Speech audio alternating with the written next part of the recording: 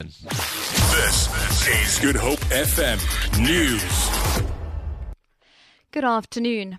A South African couple has been murdered in Texas in the United States.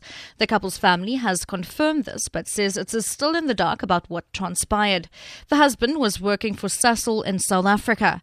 The couple is reported to have been receiving threatening phone calls before the murders. Family spokesperson Frans Skeepers. What we know is that these two people, Hardes and Dalian Skeepers, their bodies were found in their house in Houston, Texas.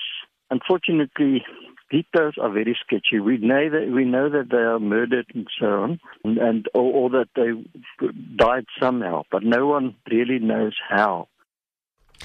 The city of Cape Town says it has already spent more than half of its aerial firefighting budget at the start of the fire season.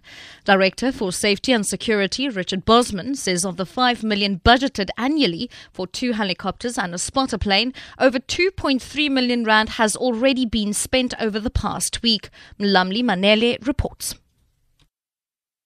The city of Cape Town has an annual budget of 700 million rand. To pay for staff salaries and maintenance of fire engines. Bosman says already nearly 60% of the budget allocated for aerial support has been spent in 1 week.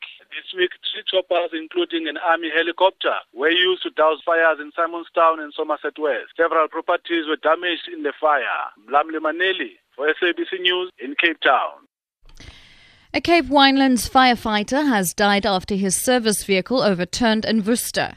Senior manager for Cape Winelands Fire, Wayne Josias, says the 25-year-old man was returning to the fire depot in Eerstebegin after replenishing a water tanker when the incident occurred.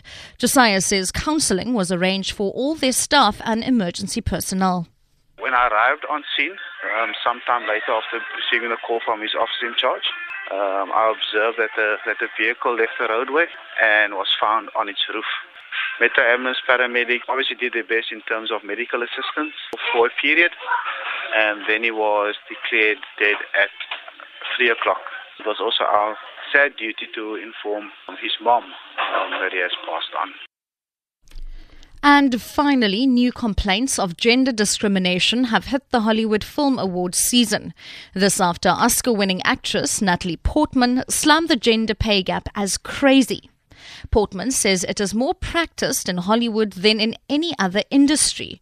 Portman has revealed that she was paid 3 times less than her male co-star Ashton Kutcher for her role in the 2011 romantic comedy No Strings Attached. Other big movie stars such as Sandra Bullock and Jessica Chastain have also hit out at the fact that actresses make 30 cents to the dollar, which is not the case for their male counterparts. For Good Hope FM News, I'm Shalom.